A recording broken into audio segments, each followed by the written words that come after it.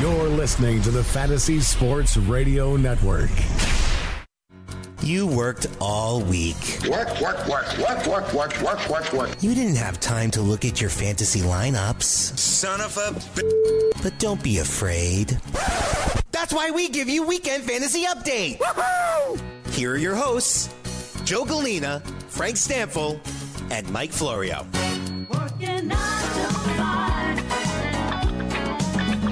Welcome to Weekend Fantasy Update. I'm Michael Florio.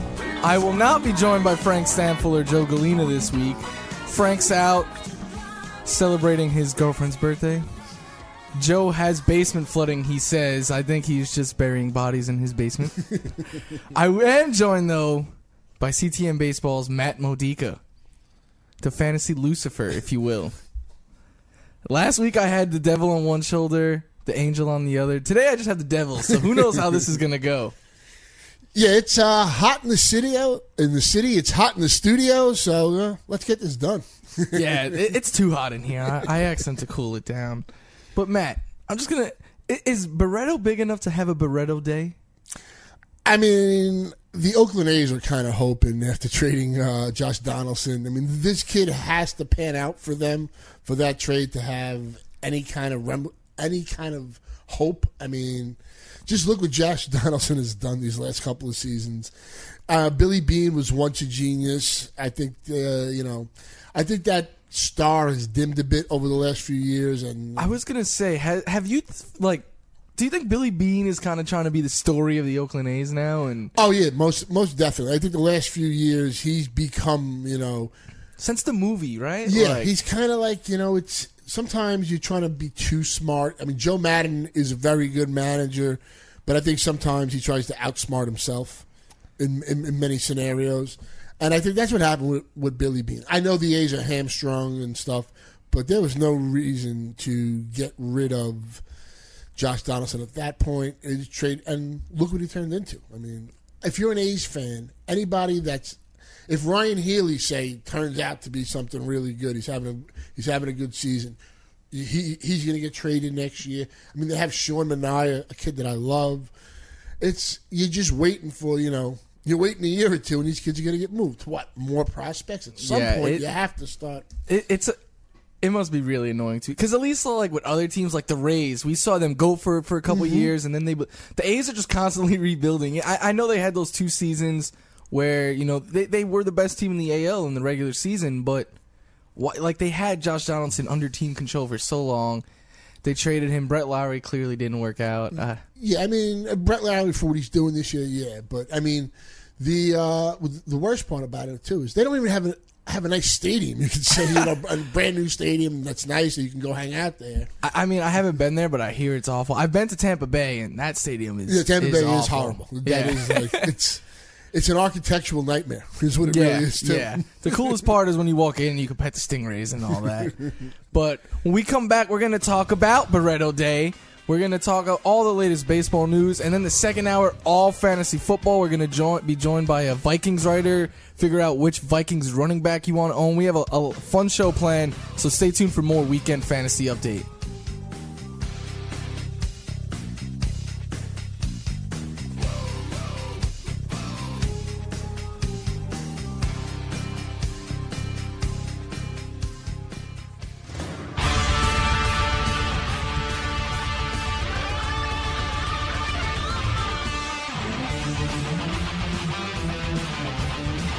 Welcome back to the Weekend Fantasy Update. Before the break, we said we were going to celebrate a little Franklin Barreto Day. So, Matt, if he's out there, I mean, he should be picked up in all leagues now, correct? Well, I mean, deeper leagues, definitely. I mean, I'll take a shot on him, too, in, 12-team leagues. I don't know about 10-team leagues. I don't think he's needed to get.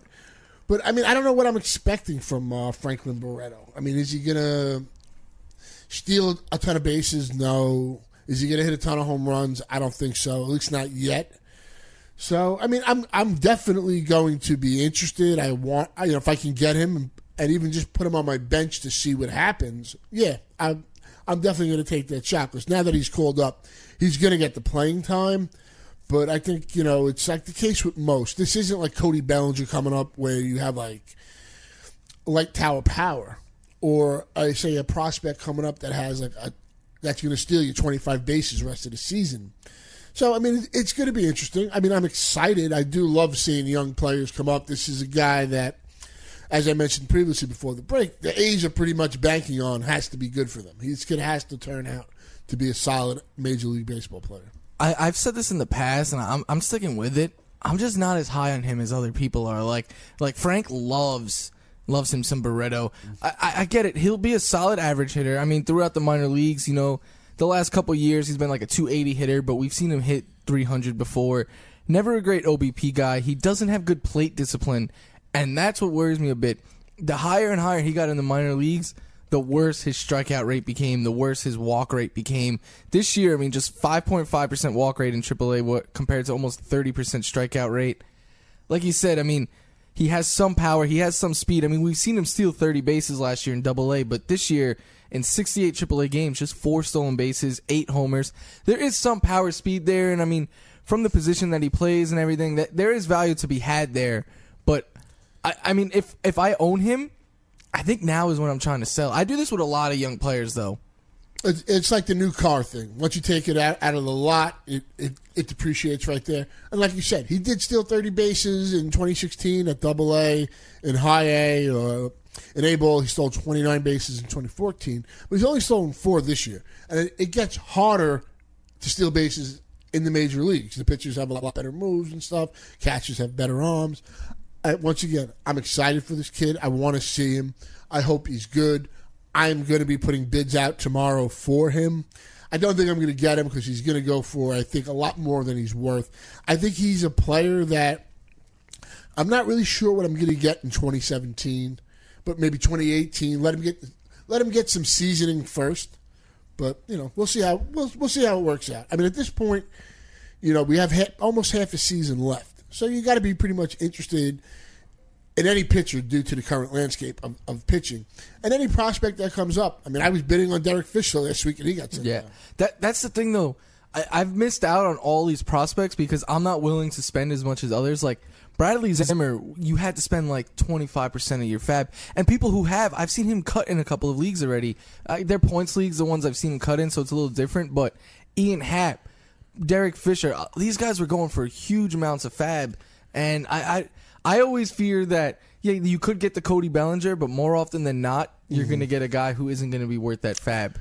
I have Bellinger in most of my draft and hold leagues. I mean, one of the bonuses of going to the First Pitch Arizona and going to the Fall Stars League is getting to see these people play, and I got to see him play, and I was like, this is a guy that I will be owning and taking a shot on late in these draft and holds. And I did bid $600 on him in one league, and I did get him. And he's been great, but where does he go from here? My argument has been he's been making that adjustment this last month. He came out the first couple of weeks, was hitting 350 or whatever. We knew that was going to come down. And he did struggle for a while. He hit a couple home runs, but he had like a 45 at-bat stretch where he was striking out like half of the time. But I think he's making the adjustments. That's what I look to see with these young kids. And for the most part, some of them are going to struggle. Or even like Barreto. Maybe he gets off for a hot month and then has the correction. That's why I do agree with you. I am interested for this year, but I think the real value for him is next year because he probably will go through a stretch where he struggles this year and makes those adjustments. It's just the natural cause of a rookie in baseball. And I will say this, though. Like I said, I like to shop these guys now. Once Gleyber Torres got promoted to AAA, I was trying to shop him in the leagues I had him in. Obviously, he had Tommy John, so he's gone for the year. But we will see a number of high-name prospects coming up soon. We will see Moncada. We will see Ahmed Rosario. We will see potentially Willy Adames on the Rays. So there are a lot of guys with similar skill sets. Yeah, like Moncada is someone I'm really excited. I have him in a few leagues on my bench. And Moncada should already be owned universally, I believe. Yeah, no, that's definite. And in leagues that he's not, he's going to go for a ton of money. Whoever has the most money left, I think they're going to blow it. Because he has that speed. I think Rosario is up sooner than later as well. And Willy Adames, if the Rays are making a push, I could see them calling him up and just throwing him out at shortstop. I mean, he's a guy who doesn't do anything great, but he'll give you solid average. He'll steal a couple of bases, hit a couple homers. He reminds me a little bit of a worse version of Barreto. Yeah, no, I think he'll, I think over this next month, I think Tampa Bay is going to make some decisions. They're going to trade some pitchers. I would think Odorizzi goes and stuff like that. And, they have some pieces that people will be interested in, some players that have played well above their head. I mean, nobody wanted Logan Morrison, but now the guy's batting almost 250. He's got over 20 home runs. So if you like yourself some Joey Gallo, why not a guy that's batting like 50 points higher, has just as many home runs? Maybe they're not as majestic. But going back to the all these prospects, what I like to do is the prospects that come up that have the good pedigree, that fail that first time, those are the guys you target the following year for the reason that they've gotten the seasoning. They know what it is to be on a major league team, to go on a road trip, to be in the locker room. So that next year, it's not new to them. Look at Jose Barrios. Yeah. No, I mean, these are, I've done it with Gene Segura, Mike Trout types. Barrios is another good example. Guys that struggle, that have that pedigree, are usually going to, the talent's usually going to win out. And I'm a believer in, it's like with anything else. You start a new job, you're nervous, you got a lot of things going on. So that's just something to think about. Speaking of young players, a brutal blow to a young pitcher. Julio Urias has to undergo surgery to repair the left anterior capsule in his pitching shoulder. They're saying the timetable is 12 to 14 months.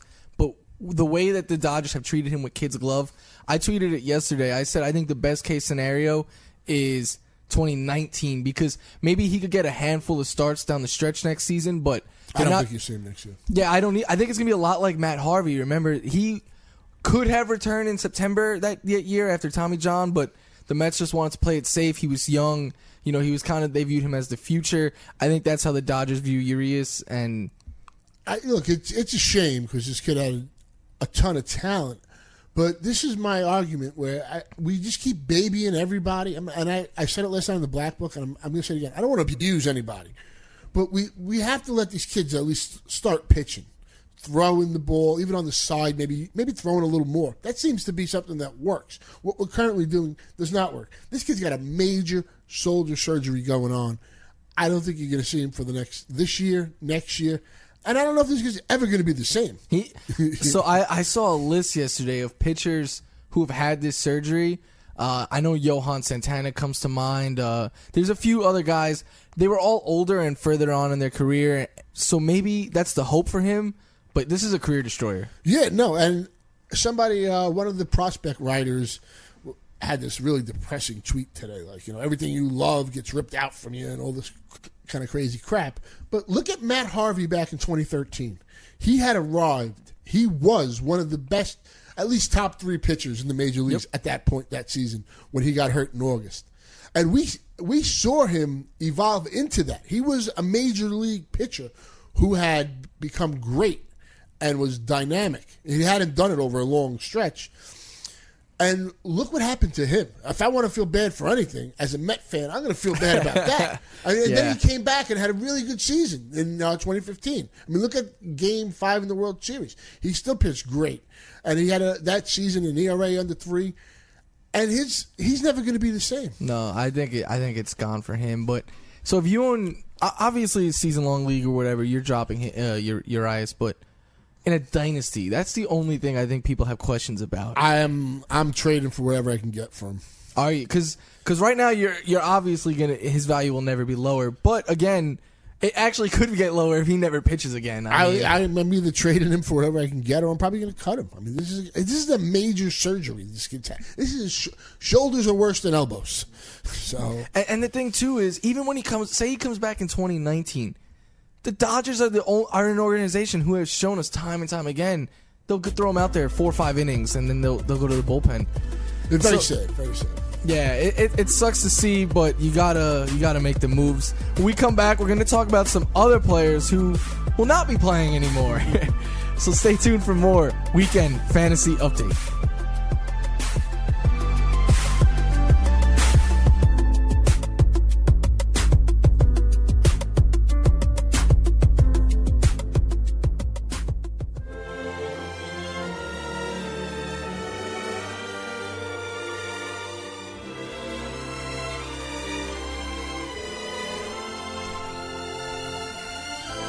I know some people who have to wish upon a star. So a couple of guys were DFA'd last night. And we don't really care about them. I think we care about the guys who are going to be taking their spot. First, Derek Norris was DFA'd. I actually feel a little bad for him because he homered and hit a double. Went 3 for 3 last night. You know he was feeling good. He was exiting the game, and they were like, listen, you're done. We got Wilson Ramos back. That's a tough way to go out. I mean, hopefully for him, somebody will scoop him up, which I'm sure they will. Yeah, I think he'll have no trouble finding a job. Yeah, but it is like you're on a high after that game. You're feeling good, and you're like, by the way, here's your walking papers. If no one claims you, you can always play in our minor league system. Yeah, we picked up, me and Vlad picked up Ramos like 2 weeks ago in Fab, and that's a 12-team format. So we're happy to have him. Hopefully he's what he kind of was last year. I'm a little suspect that he can. He's coming off of a severe injury, so we'll see, but you got to give the opportunity. I'm thinking, I'm a little weary if he could repeat last year. I get it. He had the eye procedure and all that, but I think he's more of what he was kind of years before that, which is a great second catcher. But I don't know if he's going to be like a top 5 catcher like he was last year. Yeah, I think you nailed it. I think that was perfect. I mean, in the 15-team format, my second catcher in multiple leagues is Robinson Chirinos, and I'm kind of fine with that because most of these second catchers are just going to kill your batting average anyway. Yeah.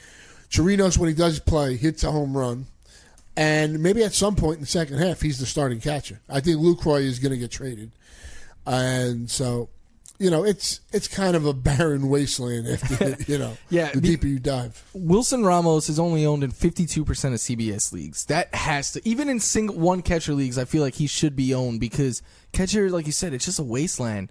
But we actually drafted Ramos in GST and held him all year, and we've been getting by with McCann, who's been awesome for us, and Austin Hedges. With Ramos coming back now, we just flipped McCann for Jose Quintana. That's a great move. I mean, Quintana, these pitchers that have a track record, you have to be buying. Even like Cueto, who's having, say, for his standards, a down year. A Lester, who hasn't been John Lester. There's still a half a season of base, a little more actually, but pretty much, to say there's like 85 games or so for each team. Think about last year. There are guys that had bad first halves that had excellent second halves. Always look at the back of the baseball card. Even if, like, Lester's, I never thought he was going to pitch like he did last year with a 2.15 ERA or whatever he had, 2.40. I was thinking 3.30 ERA. I was thinking more 2015. That was what I was predicting. Lester will be like the 2015 Lester with the Cubs, which was like a 3.34 ERA, which is great. If that gives you 200-plus innings and like almost 200 strikeouts, you'll take that every day, especially with the current landscape of pitching. That's, you need somebody you can rely on down the stretch, somebody who in September is going to be there for you and help you win championships. I agree. And then we saw Chris Carter finally DFA'd. I mean, the fact that they were throwing this guy out there made no sense to me. He's not a good fielder. He hasn't been hitting for crazy power. His average is down. He's striking out a lot.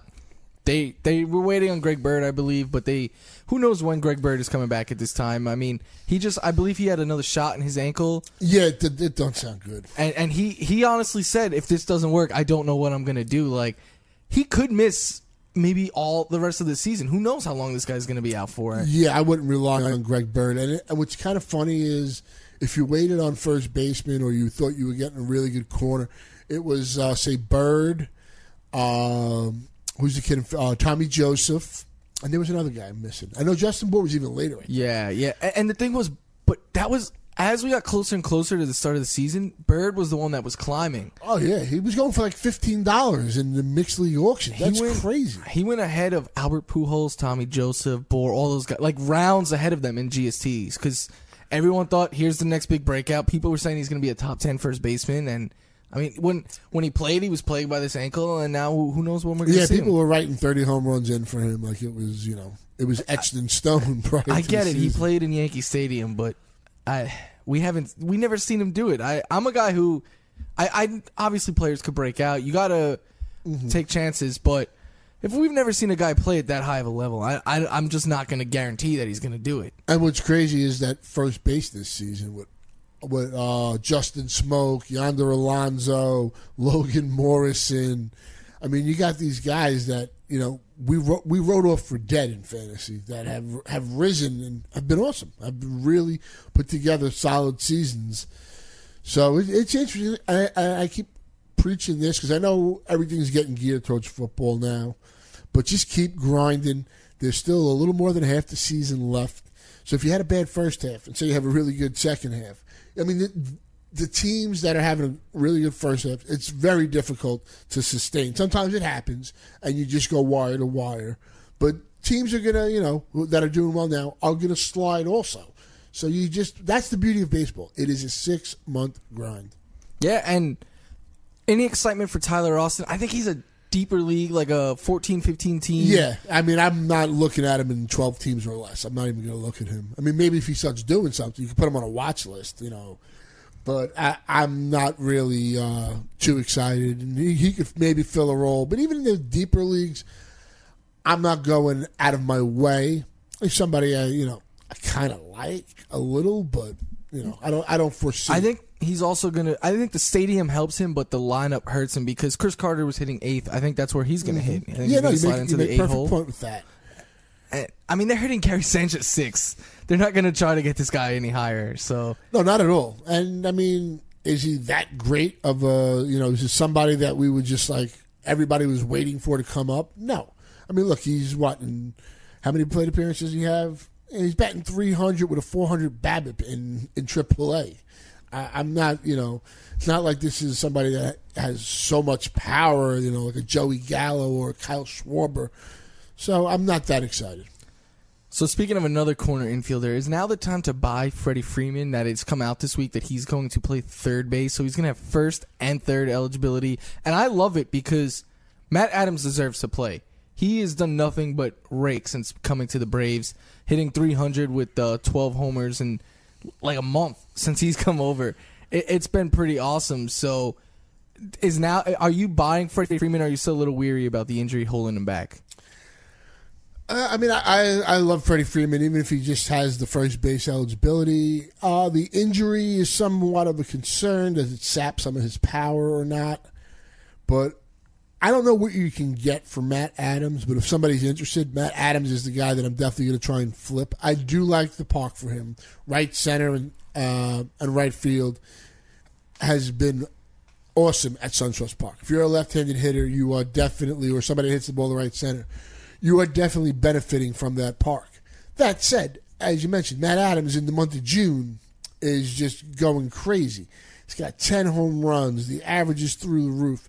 Is this sustainable? Look, we know this guy has power, but if I can get something good, then I'm going to make that move. Otherwise, I don't see myself trading Freeman. I really don't. I'd have to get blown away. Would you try and buy him, though? Oh, yeah. I mean, I would. But I just know, just if you're trying to buy him, that owner, especially at this point now that he's coming back, he's not giving you a discount. And playing third base, that helps. So if anything, his price might even be going up that he's got the dual eligibility. So it's a tough guy to buy in the fact that most people are going to want a discount because he's coming off of an injury, and that's not going to happen. And speaking of buyers and sellers, our Mets came out yesterday and said they're going to sell. They're listening to offers for all their expiring contracts. I think this is the right move for them. They clearly need to retool for next season. But for a fantasy standpoint, I think some guys lose a little bit of value. I think depending where they land, but like Addison Reed right now, he is firmly entrenched as a closer. He could lose the gig if he's traded. And I think he is one player that certainly will be traded because he'll probably, of everyone the Mets are shopping, he'll probably get the biggest haul. Yeah, Reed is probably going to be like a 7th, 8th inning guy wherever he lands, I'm assuming. But what I hope the Mets do is package like an Addison Reed and a Jay Bruce or a Lucas Duda if some team needs a left-handed first baseman with power. You get the best deal you possibly can get. I mean, all these guys, it's time to see Dominic Smith, Rosario. Let the kid Cicchini play second base. Let Rosario play shortstop. I mean, look, I was saying on May 1st the division was lost. You know, once Syndergaard was gone for 3 months, and we had Cespedes. And they're further out of the wild card than the division, so. Yeah, no, that's very true. I mean, I know Scott was arguing me. How could you say that on May 1st? But, you had to be realistic. I mean, the Nationals are really team number one, and it's just pretty much gotten worse for the Mets. I mean, Zellman has been a disaster. Lugo's pitched well. Matz, can he stay healthy? I mean, the Wheeler thing, I don't really think he was injured. I think he got rocked a couple of times after pitching really well for a nice stretch, and they wanted to give him a mental break. But he's going to get shut down at some point, too. So I think that the way that some of these hitters, like I think Addison Reed, I would try shopping him now if I own him. Mm-hmm. But some of these hitters, like a Duda, like a Jay Bruce, I think they could benefit because the teams in the NL, the races, I don't want to say they're over, but they're kind of over. The Central is still up for grabs, but the Cubs, the Brewers, those teams in contention, they don't need position bats. The AL, though, the wild card in the AL is wide open. I mean, there's besides 3 teams in the AL, every team is within 3.5 games of that wild card spot. So I think those guys could get shipped to an AL team where maybe they'll see time, a couple extra at bats because they'll be DHing instead of sitting for Conforto or Granderson or something along those lines. No, I'm with you on that, but sooner the better for the Mets and maybe fantasy owners. Sadly for us. When we come back, we're going to talk about 3 players who have been really hot as of late and 3 players who have been pissing you off a little bit. Stay tuned for more from the Weekend Fantasy Update.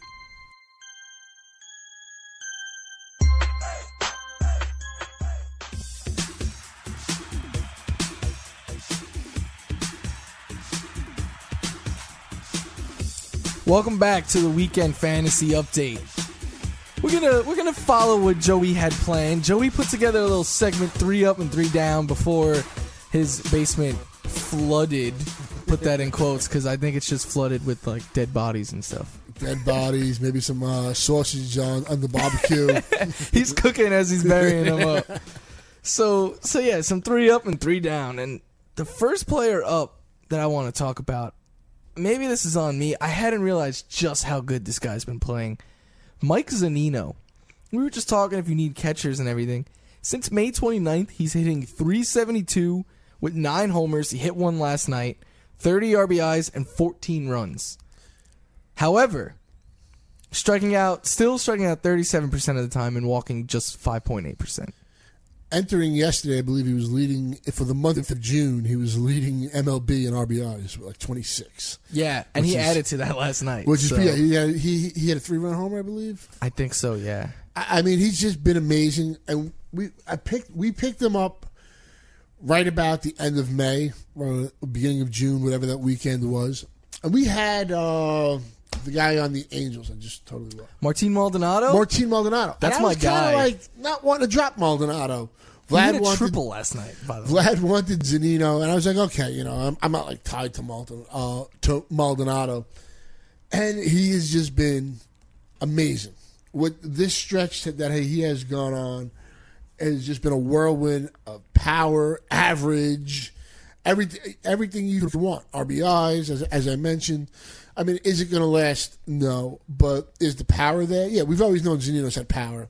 I think anybody this season who gets the at-bats is going to hit 15 to 20 home runs. You don't even have to be a power hitter anymore. It's becoming a bit silly, in my opinion. But yeah, I mean, ride this wave. Zunino has kind of become what every hitter's kind of, I mean, to a little extreme, but home run or strikeout kind of thing. Like that's kind of what baseball is this year. True outcome. That's the new world we live in baseball. Strikeout, walk, homer.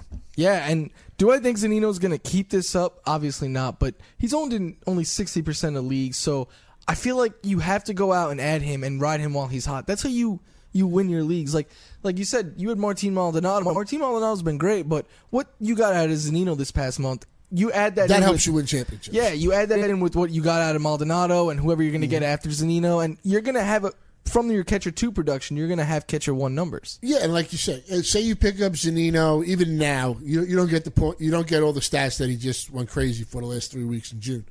But say you pick him up now, and then 2 weeks, it's over. The run's over. He's done. You move on to the next guy. I mean, that's what we pretty much do. Martin Maldonado might still be out there. Yeah, Maldonado could be around. A kid like Jorge Alfaro might get called up next month. So, I mean, especially with the catcher position, it's, churn and burn, ride the hot hand, and then move on. I'll tell in my Draft Champions League, Jorge Alfaro was my catcher 2 that I drafted. So late, my friend, whose last name is Maldonado, was like, I've always liked Martin Maldonado. Let's take a shot on him. So we did. I've been starting him all year as my catcher 2. Yeah, no, I mean, hey. The one thing you want is not to get killed by your catcher 2. Maldonado is, he's played well. I mean, for a catcher 2, he's done everything you could possibly hope for. What I liked about him was, like you said earlier in the show, catcher 2s, a lot of them are going to hurt your average. He has some pop, but we knew he was going to get the at-bats because he's so good defensively. We knew he was going to be there, 5-6 times a week. That was good enough for me. And, I mean, it's paid off. I mean, he's having a pretty solid year. Another guy, though, who's up right now, and is still owned in only just over half of CBS sports leagues. I'm a big player on CBS. That's why I use their ownership percentages. 52% owned, David Peralta. Peralta is on the year, not even, just recently, on the year, 330 with a 378 OBP, 7 homers, 46 runs, only 21 ribbies, but also 5 steals. And since May 28th, he's been even better. 380 average with 3 of those 7 homers in that month and 22 runs. And runs and average are a stat that I feel like get overlooked. People like guys who can hit home runs, drive in a lot of RBIs. We hear everyone freak out about steals all the time.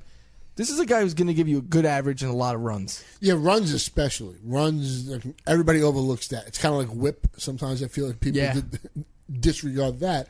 And Peralta was a guy in 2015 we saw kind of break out.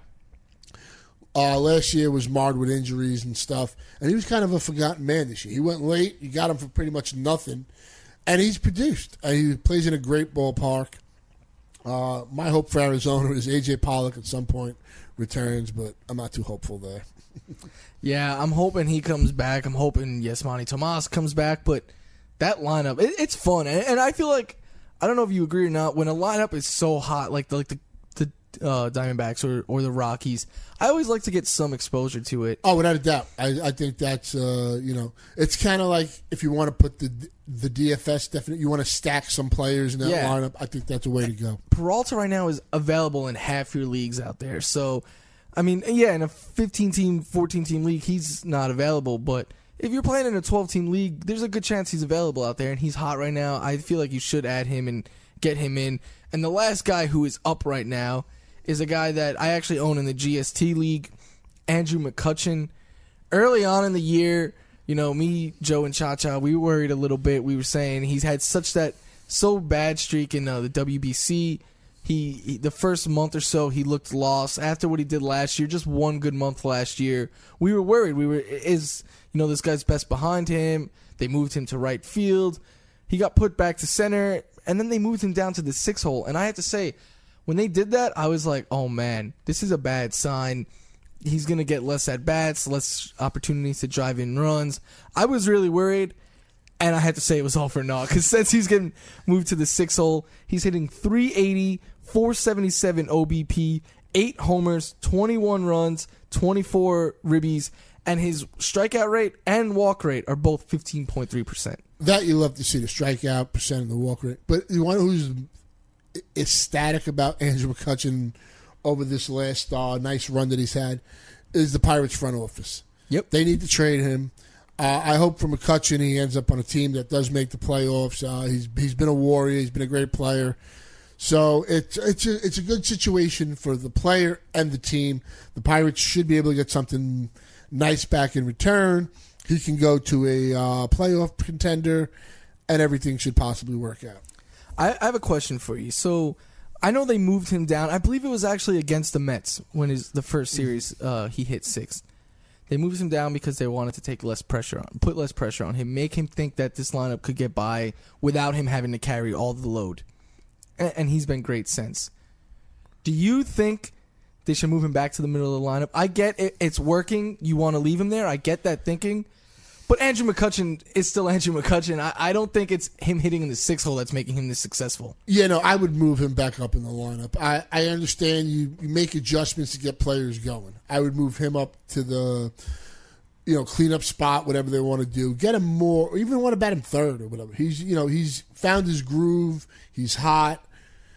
It worked. You moved him down, whatever he needed to clear his head or take some pressure off. That obviously worked. It's kind of like the argument with Anthony Rizzo. And people are like, I know Tony was railing the other day. If anybody says to take Anthony Rizzo out of the leadoff spot, they're crazy. Okay, but do we bet Joey Votto leadoff? Just because you have a great... is Mike Trout batting leadoff anymore? No. I mean, Anthony Rizzo is a guy that can give you run production. He has the power. This got him going. That's great. But I'd rather have a Chris Bryant batting second and Anthony Rizzo batting third. I think that just deepens your lineup. Kyle Schwarber should have been hitting cleanup. Yeah, I mean, the Schwarber fascination with the leadoff spot was kind of nuts. I mean, the problem was they really didn't have a true leadoff guy. And maybe Zobrist was best apt for that role, and now he's on the DL. It is the one thing that is hurting them losing Dexter Fowler, because he was able to do that. He gave him, a decent center fielder, above average, you want to say. I don't think he's a fantastic center fielder. But he was a good leadoff guy for them. He fit that lineup. And, that's what they're missing. They need that guy. My thing with these two guys, Rizzo and McCutchen, is it's not like they have a specific skill set where, all right, Rizzo, he's a fast guy, he has a high OBP, we should hit him leadoff. Or, McCutchen, maybe, if he was like a guy like a Domingo Santana or something like that, where maybe you don't want to move him around the order too much, they let him get comfortable, ease his mind or whatever. These are guys with MVP backgrounds, proven track records. Mm-hmm. I think they can hit anywhere in the order. I agree with what you said. You move them around to get them going. You got them going. Now put them where they belong in the order. Yeah, I'll give Joe Madden total credit on this. He's one of the guys, he's done it with Longoria, where he put him in the leadoff spot when he was slumping. So, look, it does seem to work. You're going to see some more fastballs and stuff and all that. But at some point, I think you really have to have you want to have your best optimal lineup, and I don't think Anthony Rizzo batting leadoff is that. I agree. I think I know they don't have a natural leadoff hitter. I think Ben Zobrist should be hitting leadoff. I thought that all year, even when they had Kyle Schwarber trying it out there. I thought Kyle Schwarber should be a middle of the order bat. Yeah, it's unfortunate. Hopefully, he's not on the DL for too long. Zobrist. That kid Almora is hell of fun to watch in center field. Yeah, though. He really is. He is. Maybe he's a guy they take a shot with for a little bit. Do a little test run, because his glove is worth it out there. Yeah, I know they tried Ian Happ leading off a little bit. Yeah, that's not going to work. No. Ian Happ is a guy that kid does have power. I remember watching him and Bellinger in Arizona Fall League, and those guys, they both rip it and grip it and rip it. So, speaking of leadoff hitters, Billy Hamilton, man, he's come back down to earth hard since May 31st. 156 average, 207 OBP. Just 7 runs, and here's the real stat that hurts you. 3 steals, 1 caught stealing. Yeah, April 10 stolen bases, May 18, June 3. I still think he steals another 30 bases, so if I could buy low, I'm buying low. Yeah, I would too, just because of the steals, but I think if you have him and you pad your lead in steals, once he gets going again, that's when you should look to trade him. We're going to talk about a couple other players who have been struggling, one that I know has hurt me and Matt personally, when we come back on the Weekend Fantasy Update.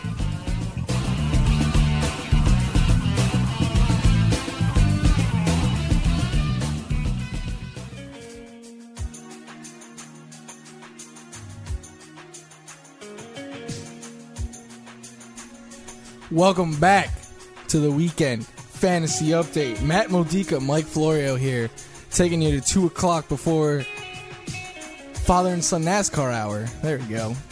Scott was saying they're making right turns this week instead of left. He was all excited about that. I don't see the interest. I just don't want to see Scott behind the wheel of a car. But if you are into NASCAR, it's not my thing. If you're into NASCAR, though, they do a great job. They do a great job. Father and son NASCAR hour. They'll help you win in DFS and season long, all that. But so before we went to break, I said we're going to talk about a player who has hurt both of us personally. It's Carlos Gonzalez.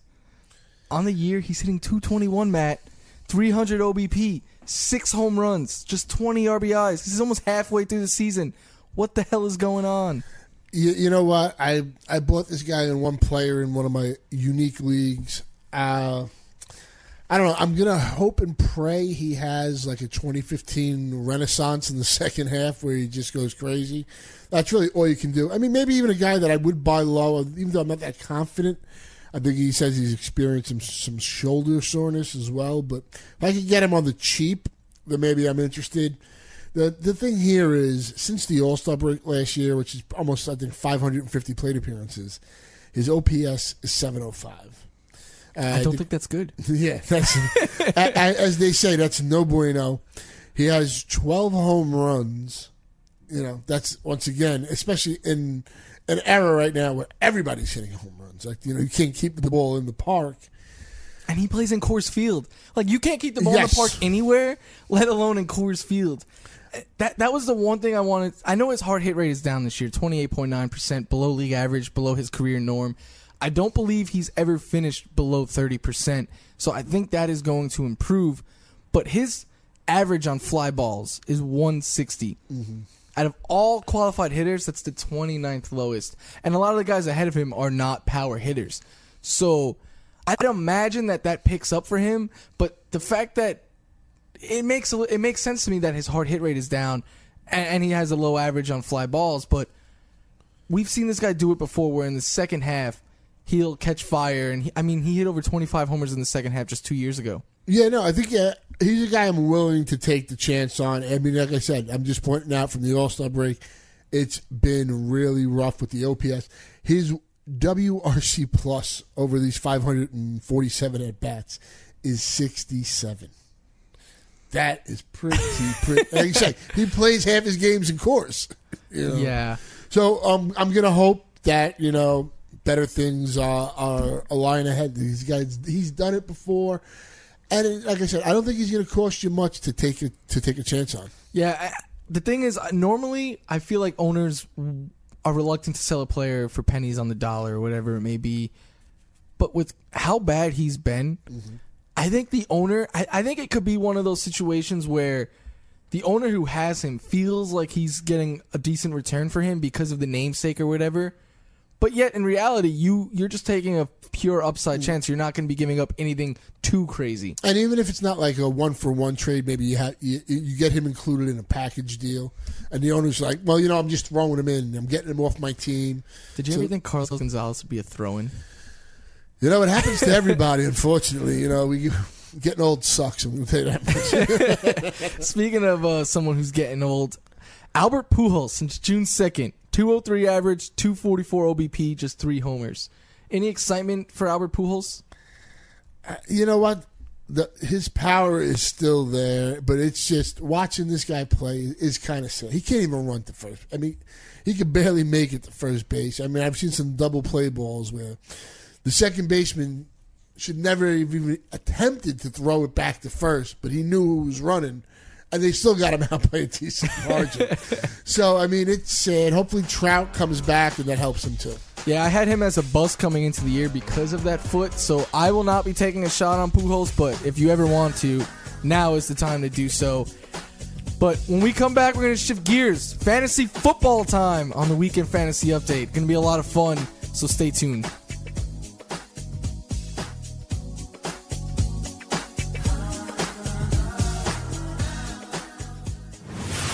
You're listening to the Fantasy Sports Radio Network. You worked all week. Work. You didn't have time to look at your fantasy lineups. Son of a... But don't be afraid. That's why we give you Weekend Fantasy Update. Woo-hoo! Here are your hosts, Joe Galena, Frank Stamfel, and Mike Florio. Welcome back to the Weekend Fantasy Update. No Frank Stamfel or Joe Galena, but you got me, Mike Florio, you got CTM Baseball's Matt Modica. What more can you ask for? It's Saturday afternoon, you know? And we got a nice pitcher of ice-cold water, so things are looking up. Hopefully you guys have a nice picture of something besides water, and you're enjoying it while listening to us. So we're shifting gears. We're going to talk fantasy football here. Next segment, we're going to be joined by Ted Glover of Daily Norseman. That's SB Nation's Minnesota Vikings page. They do a lot of great work over there.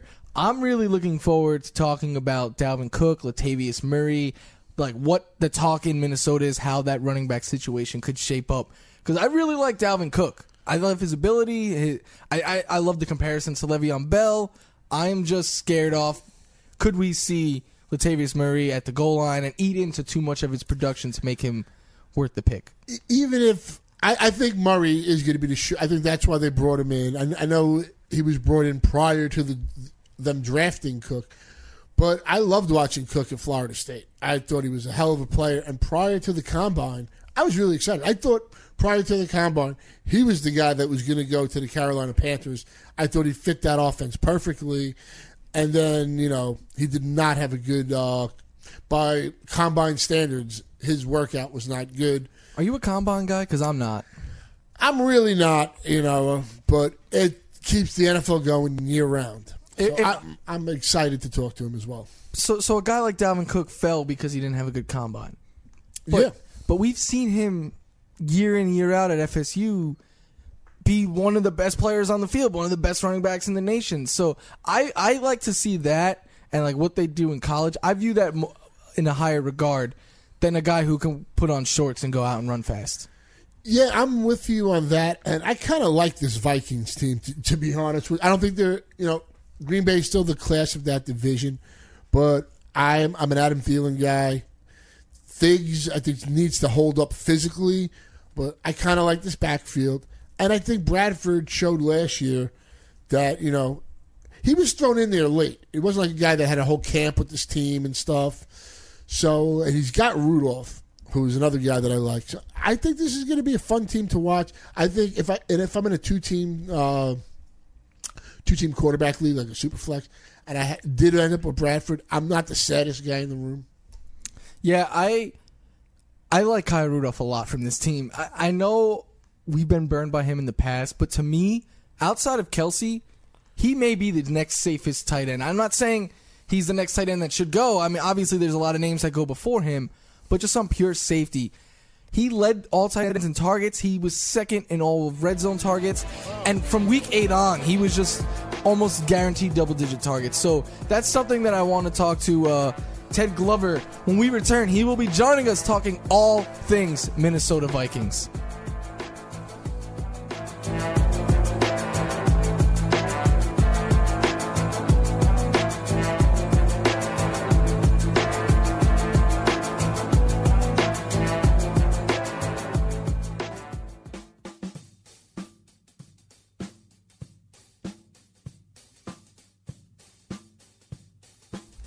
Welcome back to the Weekend Fantasy Update. Mike Florio here with Matt Modica. And now we are joined by a very special guest, Ted Glover. You can follow him on Twitter at Purple Buckeye. He writes for Daily Norseman, the SB Nation Minnesota Vikings account. And there's a lot of fantasy options and questions surrounding the Vikings. So, Ted, thank you so much for coming on and trying to give us a little bit of clarity here. Hey, thanks for having me on, guys. How you doing today? Doing well. Welcome aboard, Ted. So I feel like that we have to start with the running backs. They went out, they signed Latavius Murray, who's still dealing with that ankle injury. They drafted Dalvin Cook in the second round. How do you see the running back usage shaping up? And could we see a committee where Cook, is first and second down, Murray is getting goal line action, and even McKinnon is getting some passing down backs? For Vikings fans, I think the running back situation as a whole, I'm not trying to say any of these guys individually would be better than Adrian Peterson in his prime, but I think as a whole, they're going to be a pretty solid group. For fantasy owners, that's that dreaded running back by committee. I think we're definitely going to see that. Maybe not so much early on. I think Latavius Murray is going to be the guy, if he's healthy, to start the season off. The Vikings have a pattern, at least under head coach Mike Zimmer, to bring rookie players along rather slowly. You saw that with Laquan Treadwell. You've seen that with Trey Waynes.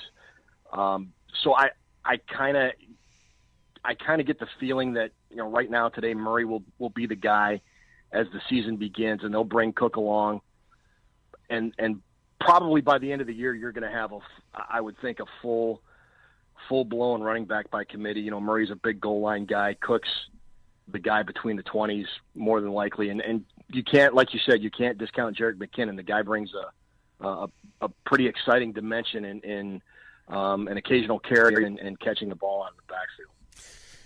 Yeah, I was kind of surprised. Are the people in Minnesota, were they like ecstatic that they got Cook where they did? Because we just mentioned on the previous segment that prior to the Combine, I thought that Cook was going to end up in, say, Carolina. I thought he fit that scheme perfectly. And I think the Vikings got a steal here. I mean, as you said, maybe they bring him along in the beginning, but I think this is a guy that will be an exciting player. Oh, I absolutely agree. I think having, the Vikings made a move up to go get him, which I don't think they would have done for any other running back that was still around in the second round. And they kind of the expectation at the time, if you remember, is a lot of people were thinking they might go after Joe Mixon. Mm-hmm.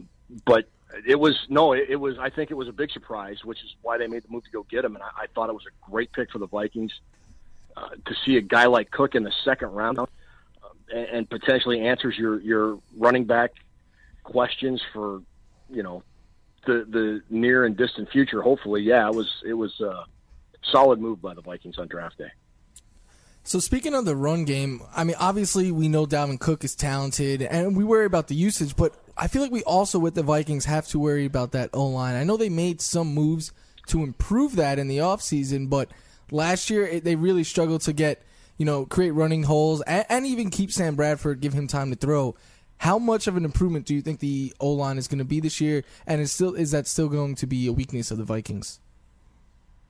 I don't know that it'll be a weakness. I'm not sure it's going to be a strength, but assuming the guys they got are going to stay healthy, they're going to be better, I would fathom, almost simply by default.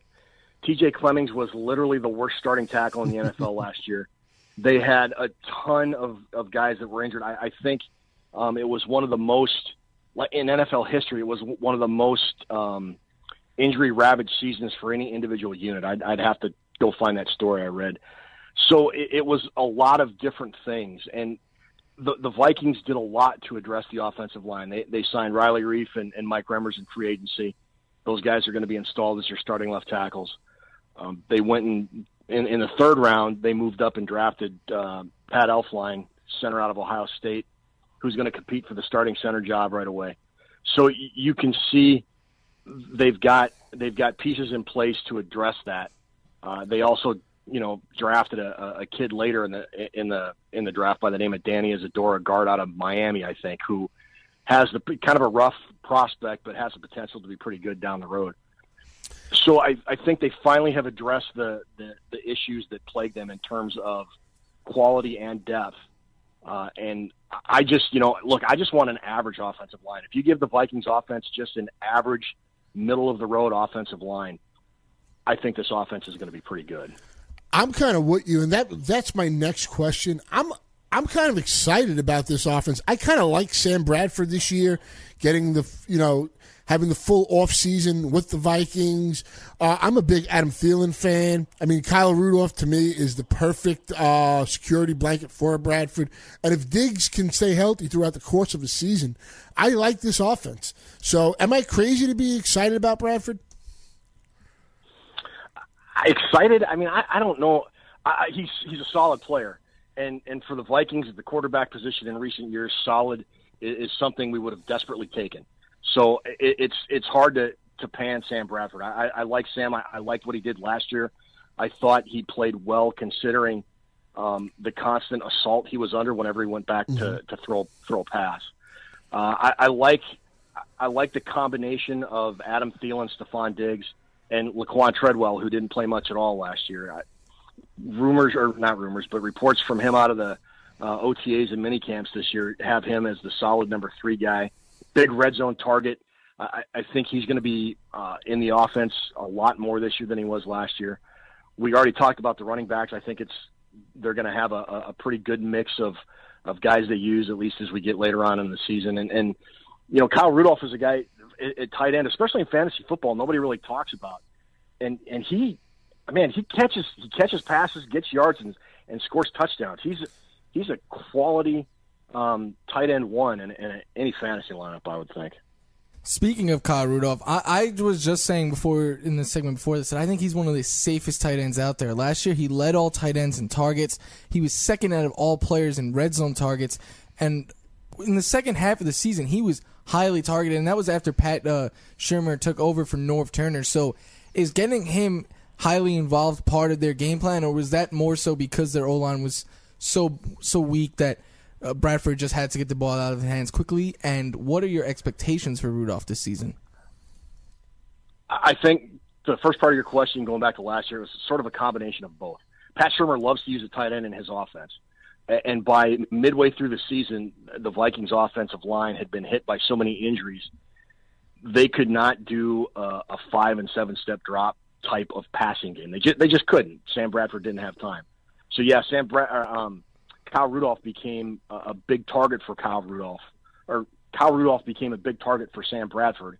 But I would expect Rudolph to get more than his fair share in the offense this year, even if the offensive line does play well, because the tight end is a really critical. Well, I won't say critical, but a big part of the offense, and he provides a big mismatch in terms of guys the guys that are going to be covering him on defense in terms of linebackers or even a safety, and he's one of the Vikings' primary red zone targets too. So he's gonna eat this year.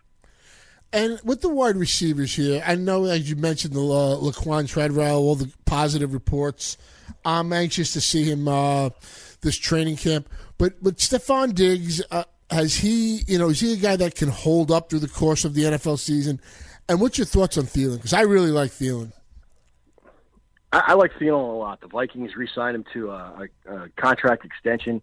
He's one of those guys that you really don't think a whole lot of until they throw him the ball and he's wide open and he's getting chunks of yards almost every time he catches the ball.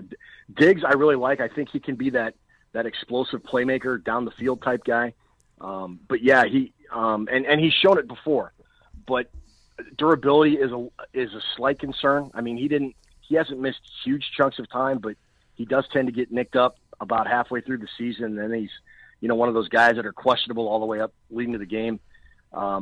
So yeah, he needs to kind of put those durability questions to rest, but he can definitely be one of those big play guys the Vikings need. But that said, Thielen averaged more yards per catch last year than Diggs did. So, I mean, I think they both complement each other well in terms of what each player brings to the offense. Real quick, we have less than a minute. When and if are we ever going to see Teddy Bridgewater again, or is this Sam Bradford's job going forward now? Oh, we have less than a minute, and now you ask me this question. Oh, I don't know. It's going to be Sam Bradford's job to start. I don't think Teddy Bridgewater's knee is fully healthy, and I think it just sort of depends on how Bradford plays and how well Bridgewater heals. The Vikings are going to have a really interesting choice. I think I saw a tweet last night that Bradford's probably going to get close to $23 million a year, or his agent's going to ask for $23 million a year, and that is a big decision. The Vikings are going to have to figure out in terms of, do we pay Sam Bradford or do we let him walk and go back to Teddy? Does Sam Bradford play well all year? Do they have to make a switch? There's just so many unknowns at that position right now that the only thing I do know is it's going to be Sam Bradford's job to start the season, and we'll go from there, and I'm fine with that. Thanks, man. Thanks for joining us. That was Ted Glover. You can follow him on Twitter at Purple Buckeye. He writes for at Daily Norseman. Follow them on Twitter. Thank you so much for joining us, Ted. Thanks, Ted. Thanks for having me on, guys. No problem. And make sure to stay tuned for more Weekend Fantasy Update. The fantasy football talk is going to continue.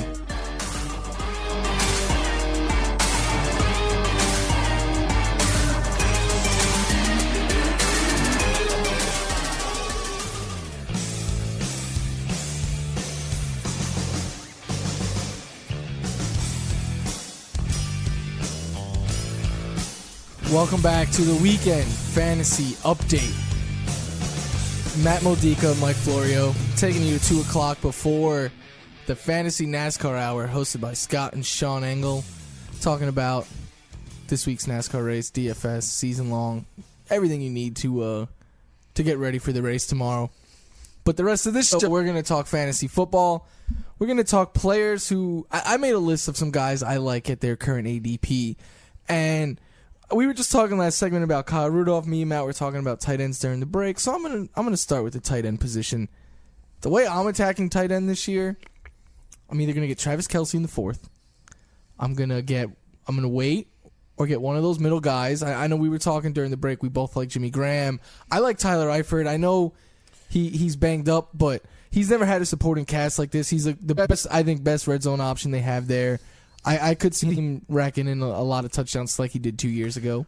Eifert is an incredibly efficient player when on the field. The problem is when on the field. Yeah. That back injury scares the shit out of me, to be honest with you. It's the problem with me with Eifert is the price. If I got him after double-digit rounds, I'd be fine with it. But people are paying up for Eifert. It's not like he's getting pushed back and everybody has the same concerns as I do.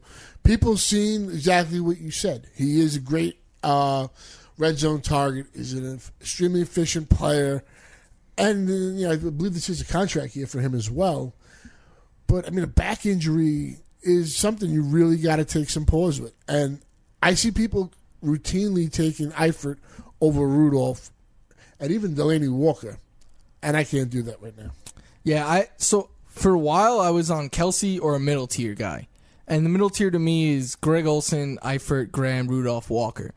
And I like all of those guys, but some have bigger question marks for me than others. Like Greg Olsen, he's every year is a 1,000-yard guy, but now with McCaffrey there, with they have more weapons than ever before, and McCaffrey's a guy who is going to, I think, get a lot of those short yardage passes. I worry a tad about Greg Olsen. I still think I'm going to have Greg Olsen on a few teams. Yeah, Greg Olsen consistently goes in that 5th round range. Maybe he's one of the best values if you want to look at it that way. But I think you're right to have some caution. The offense is going to change this year with McCaffrey and also with Samuel that they drafted. These players, they are making an evolution in their offense. So it's not going to be the same old thing. I still think Olsen will get his and have another season as he has produced in the past. But for me, if I take the route that I've been taking for the most part this season, where I'm going to go heavy on wide receivers, I'm going to look to be nailing some running backs in that 4th, 5th round. And so that's why I'm going to look for Jimmy Graham a little later. I like Jimmy Graham too. A Kyle Rudolph even after that.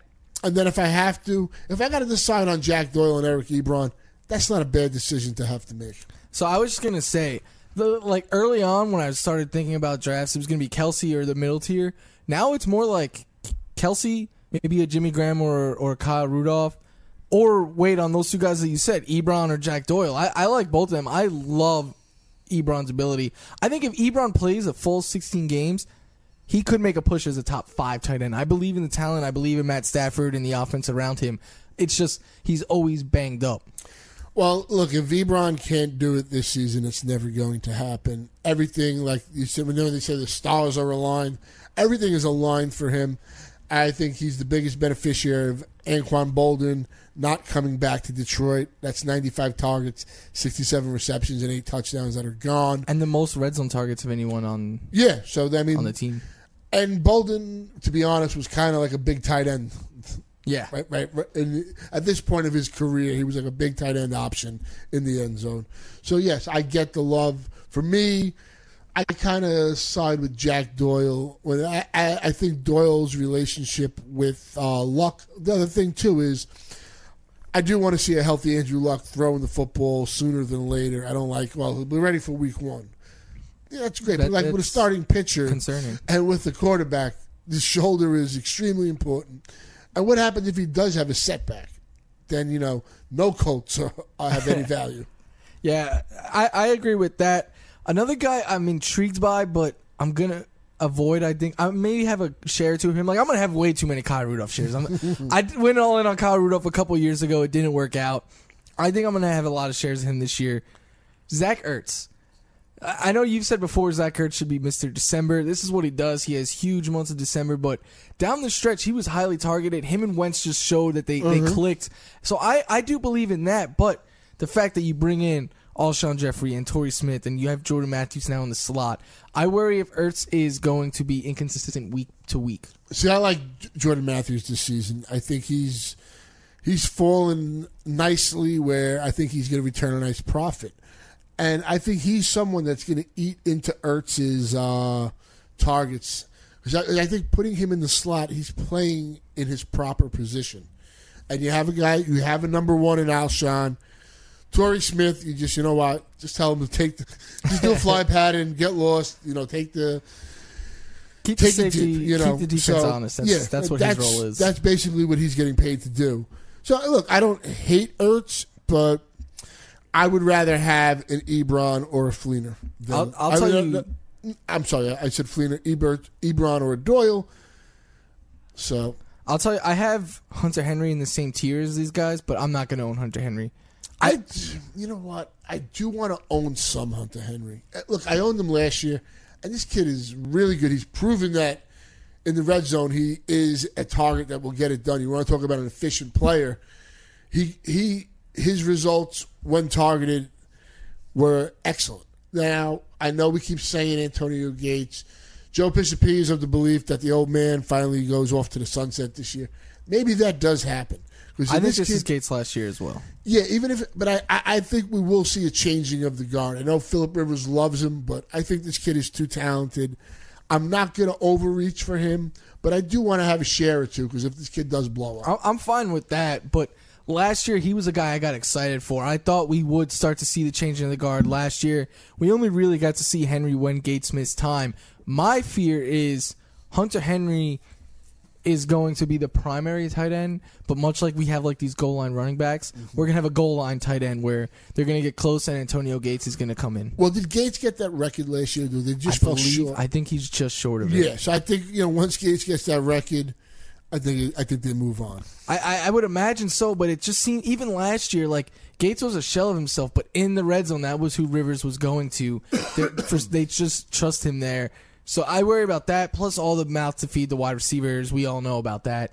So I think Henry is going to be one of those guys who at the end of the year, you're going to look at his numbers and be like, all right, he had a good year. But you're going to look week by week, and you're just going to want to pull your hair out.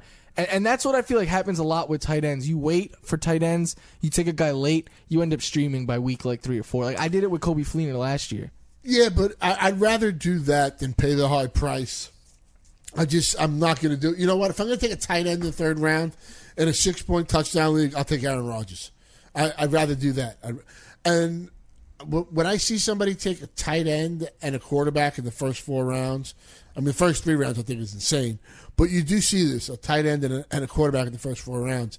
I think that just puts you at such a disadvantage in the skill positions. That's very tough to pull that off.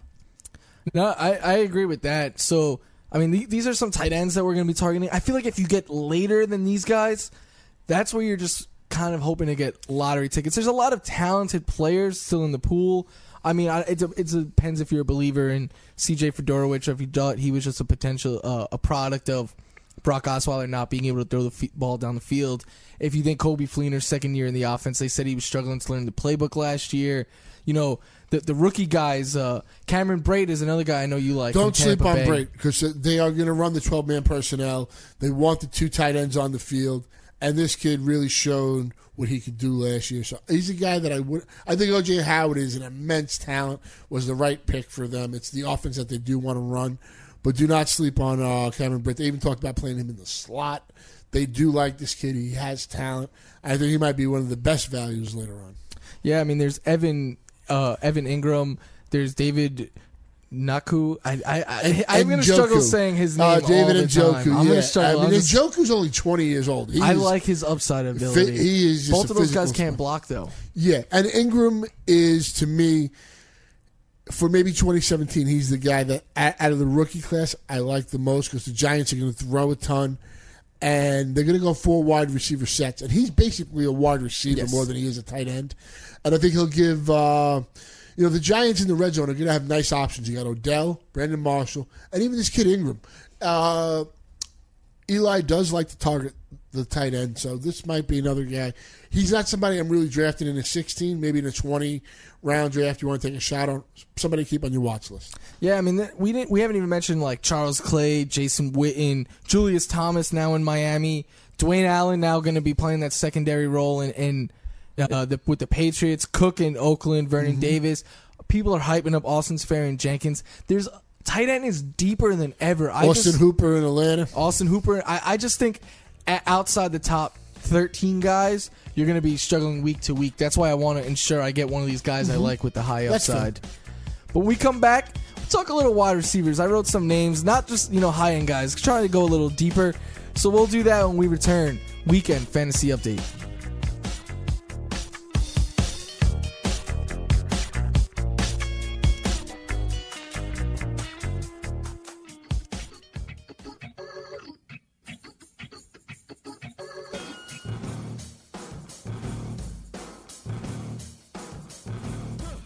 Welcome back. Weekend Fantasy Update.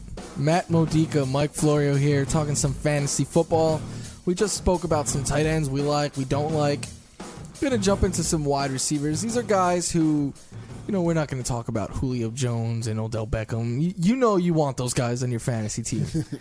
So I wrote down a couple of guys who I like based on where I'm seeing them get drafted. The first guy, I would own him everywhere if I can get him in the 4th round come draft season, in a couple months. I'm getting him in the 4th round now. I think he's going to climb. It's Terrell Pryor. Yeah, I don't think that's happening, Mike. I hate to break the news to you. Last Sunday night when I started the latest draft champion, I had taken him on the 3-4 turn in my previous draft, and in this one, he went 20th overall. He went in the 2nd round, I believe, in the FSTA draft the other day. Yeah, there's just too much love for this kid. I really like him. I'm not going to be paying a 2nd round price, but like late 3rd to early 4th is where I think he belongs. Maybe you want to say mid 3rd. So I think it's not July 4th yet. Come August 4th, I think he's a high-end 3rd round pick, and some people will take him in the 2nd. And I don't blame them, man. We saw what he did last year in Cleveland. I think he's going to be even more polished this year. I mean, remember, he was a quarterback up until like a couple years ago. So they were saying, his route running he was still working on that. With a better quarterback in the best offense he's ever been in. And Kirk Cousins has already said, we need to get Terrell Pryor the ball as much as we can. So I really like him. I think he could be a good red zone presence for them. He's a big-bodied guy. I think early, like somewhere in the 3rd round, I would also take him there. If he starts to get to the mid-2nd round, that's probably where I'm going to be passing on him. But I like him a lot. Yeah, in the online championship I did a couple of weeks ago, which is a 20-round draft. We play it out throughout, there is in-season pickups, and there is a $100,000 overall on. I had the 8th pick, and I started out Beckham, Baldwin, Watkins, and Pryor. And I just totally loved that. But, Pryor at best would be your number 3 now. Might have to be your number 2. That's where, as long as you have that solid wide receiver 1, I could see taking him as your number 2. But you got to, if I start off a running back, and then I got to make him my number 1, I'm a little suspect to do that. If he's my number 2, I feel better. I really want him as my number 3, being honest with you. Yeah. But the one thing I will continue to preach is you will be fear-mongering to death about you have to take your running back.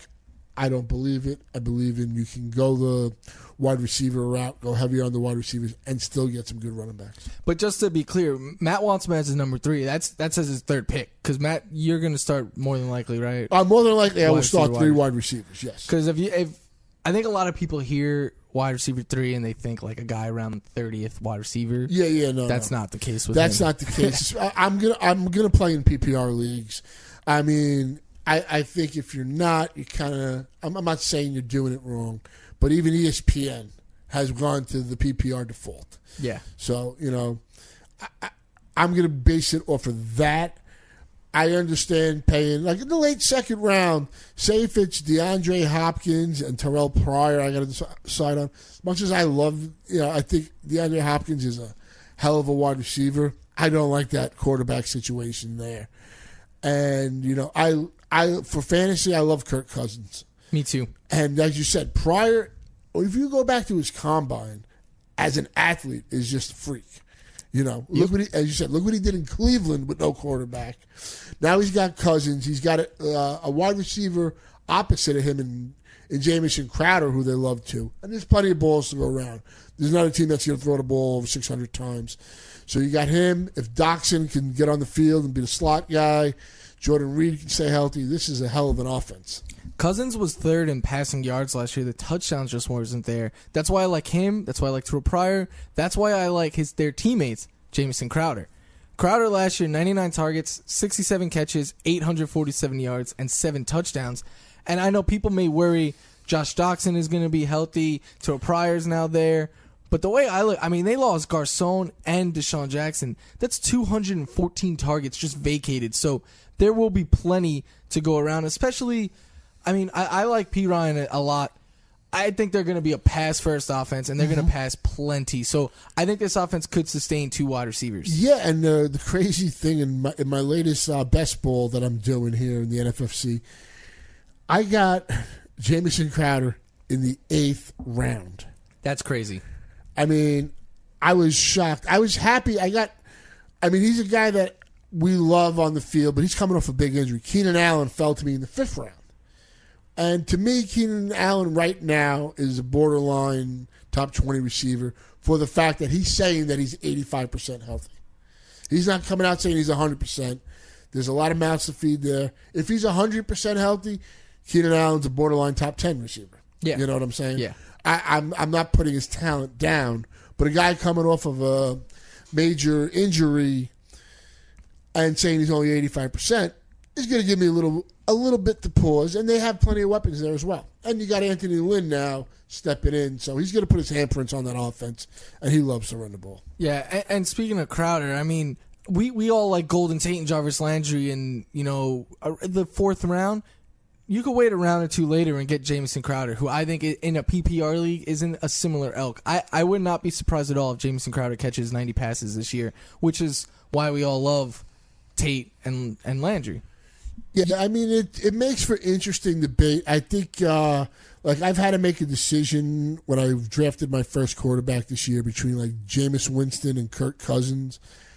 And I think as the summer progresses, Jameis Winston has become a lot more expensive than he currently is now. There's just way too much. I think he's going to be the 6th quarterback off the board. Yeah, and there's just way too much love for him.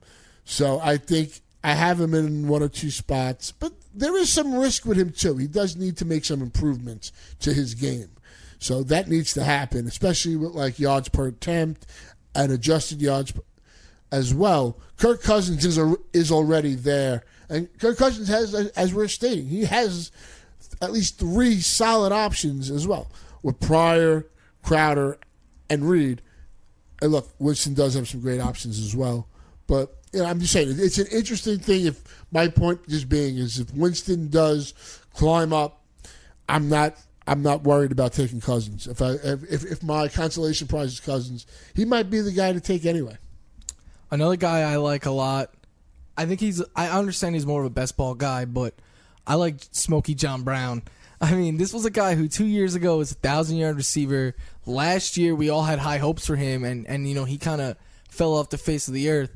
It came out after the season that he was dealing with the sickle cell trade, and they say that's under control. I know that's risky. He also had a cyst on his spine that has since been removed. It could be coach's talk, but John Brown himself has said he feels like he's himself again. Last year he wasn't himself. And Bruce Arians came out and was like, last year was not him. It was not John Brown. This year he's back to being Smokey, the guy that we know could stretch the field. He's going to be one of our go-to guys. And we saw it last year. The Cardinals were really searching for someone to step up. Mm-hmm. They had Fitzgerald in the slot. They threw the ball. They targeted David Johnson 120 times and Fitz 150 times. They had no one to stretch the field. They were searching for anyone, Michael Floyd, John Brown, J.J. Nelson, anyone to step outside and be that number 2 guy, to really be the main threat on the outside. I think John Brown is that guy this year. I'm somewhere in the middle between Jake and Corey. I know Jake's really high on him. He has him 25th or 27th. Corey wants no part of him. I'm in the middle there. I do. And if you look at Carson Palmer's last 9 games last year, he averaged 285 yards, 2 touchdowns, and 1 interception. Carson Palmer was a lot better than people think in that second half of the year. So I don't think Carson Palmer is dead. He did come off of an incredible season the year before. We knew there was going to be some pullback. But I think, he's getting pushed back maybe a little too far now. And at John Brown's current price, I do like him. It all depends on how expensive he does get. I have to be in the same class as you because I want to own John Brown, but if he starts going 25, 27 wide receiver off the board where Jake has him, I'm not going to. I think he's more in that 30 to 40 wide receiver range. A guy who you'd settle for as your wide receiver 3, but you'd rather be your wide receiver 4.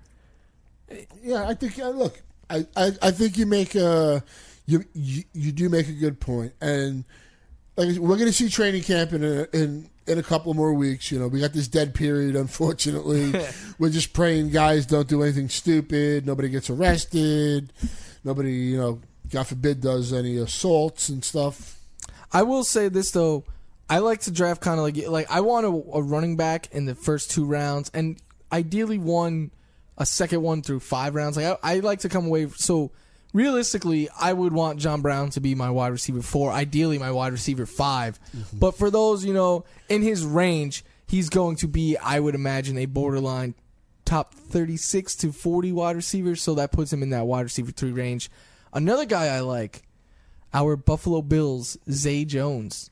This is a rookie who everyone hyped up his hands and his route running ability. He's not a stretch the field, great athlete kind of guy, but he can get open, catch the ball, possession receiver. And I think that's what the Bills are missing. I know Sammy Watkins is going to dictate all the targets when he's there, but they have to throw the ball to the other side of the field occasionally, I think Zay Jones is going to eat those targets up, and I think Zay Jones, if Sammy Watkins misses time, could be very highly targeted. Yeah, that's the thing. Like you're talking about, there is, I keep using the term, a wealth of targets available in Buffalo. Sammy Watkins is a supreme talent. That's why I just advocate drafting him in the middle of the 3rd round. Not like you're paying a high 2nd round price anymore. This is a guy, if he does stay healthy, can win you leagues. And Zay Jones is going to be part of that opportunity there. Yeah, I think he's more talented than Robert Woods. Me too. We'll talk more about this and some other wide receivers that we like when we come back on the Weekend Fantasy Update.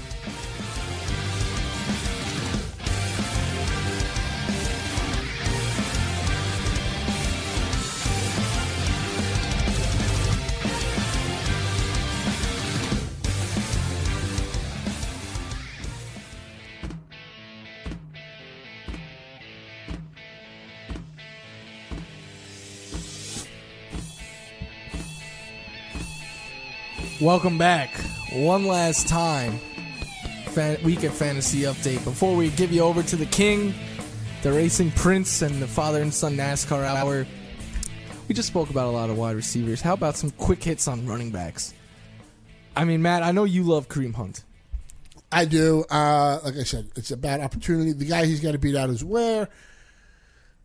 I just don't think Ware is that good. We saw last season, okay, maybe he was a little banged up at times, but 3rd round pick, some people might not seem like a lot, but it is for Andy Reid. I think this is the perfect situation. They've moved on from Jamal Charles. This kid was in a small school, so he didn't get the notoriety that some of the other guys get and everything that he seems to offer. Look, it may not happen week 1 or week 2 where he's the guy, but if I'm drafting heavy wide receivers, I'm going for guys hoping to nail like Isaiah Crowell in the 4th. I want players like Danny Woodhead, who could be PPR gold. I want Kareem Hunt-type athleticism. Theo Riddick guys who do it year after year. They just got to be healthy. So it's all about your comfort zone. If you like you say, you like to have that one running back early. Okay, that's how you like to do it. That's fine. There are so many ways to go about it. It's more about how you just have a plan. That's my main thing. Have a plan of execution and have an idea of where certain players are, and don't be afraid to get your guy. Yep, and also I think one thing that I always say to people, you have a plan, but be willing to adjust. Have a backup plan as well, because I want a top running back, but maybe I'm in the middle of the 1st round. I take one of those wide receivers. I'm banking on like a DeMarco Murray or Jordan Howard falling. If it doesn't work out that way, and like a Dez Bryant falls me, be willing to take that other player. Another running back I'm going to own, I think, a lot this year. And it kind of sucks because last year Ty Montgomery was my guy. I'm still a believer in him. But I think I'm going to have a lot of Jamal Williams as more of a just in case Ty Montgomery doesn't work out kind of pick. Yeah, I've got some shares of Jamal Williams. I mean, if he's going like 10th round, a little later, And I'm fine with that at that price. I'm getting a guy that I still think Montgomery, regardless, even if Williams does become the guy, Montgomery is going to have value in PPR leagues. He's going to be the pass catcher, no doubt about it. Yeah, he's going to be the third down back. And I also look forward to seeing how he can play coming in with the offseason and having that full year of being the running back. Now, last year they pretty much changed his position on him. Yep. And I think he did a valiant job. So He did only have one game, though, with double-digit carries. So the reason I like Jamal Williams because I could see each of them getting 8 to 10 carries a week and Montgomery getting all the passing down work. The only thing is, though, that I think if it was on any other team, Jamal Williams would be the guy everyone wants. But the Packers, they're unique. They're not afraid to, have a guy like Montgomery and run out the backfield. And you have no running back there, but, the ball is in the hands of your best player who has plenty of options to throw. As you say, like splitting touches and stuff, look, you don't have to get 30 touches to be successful. And that's why I think even in Baltimore, a Danny Woodhead and a Kenneth Dixon, when he returns, can both coexist. They're both good players to have. I mean, look at Baltimore last season. They threw the ball second most. He had the second most attempts, Joe Flacco, believe it or not. So, I mean, that's why I love Woodhead. And I think Dixon is a very talented back. I'm not going to sweat Terrence Ross. So he's another guy you can get late. And the last guy I like Joe Williams, simply for the fact that the new regime didn't, draft Carlos Hyde. They inherited him. I think Carlos Hyde will have a role, but Kyle Shanahan, the story is that he was in their, draft room screaming that I have to have this guy. I think they have a big plan for him. I agree. I just wouldn't write off Carlos Hyde yet. I mean, I got him in the 7th round of a draft. Oh, that's a great value. That's people just like passing up this kid. I don't care what they're saying in San Francisco. He's the most talented guy right now.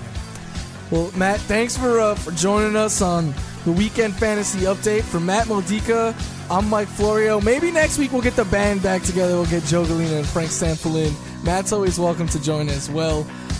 Stay tuned for Fantasy Father and Son NASCAR Hour, Scott and Sean Engel.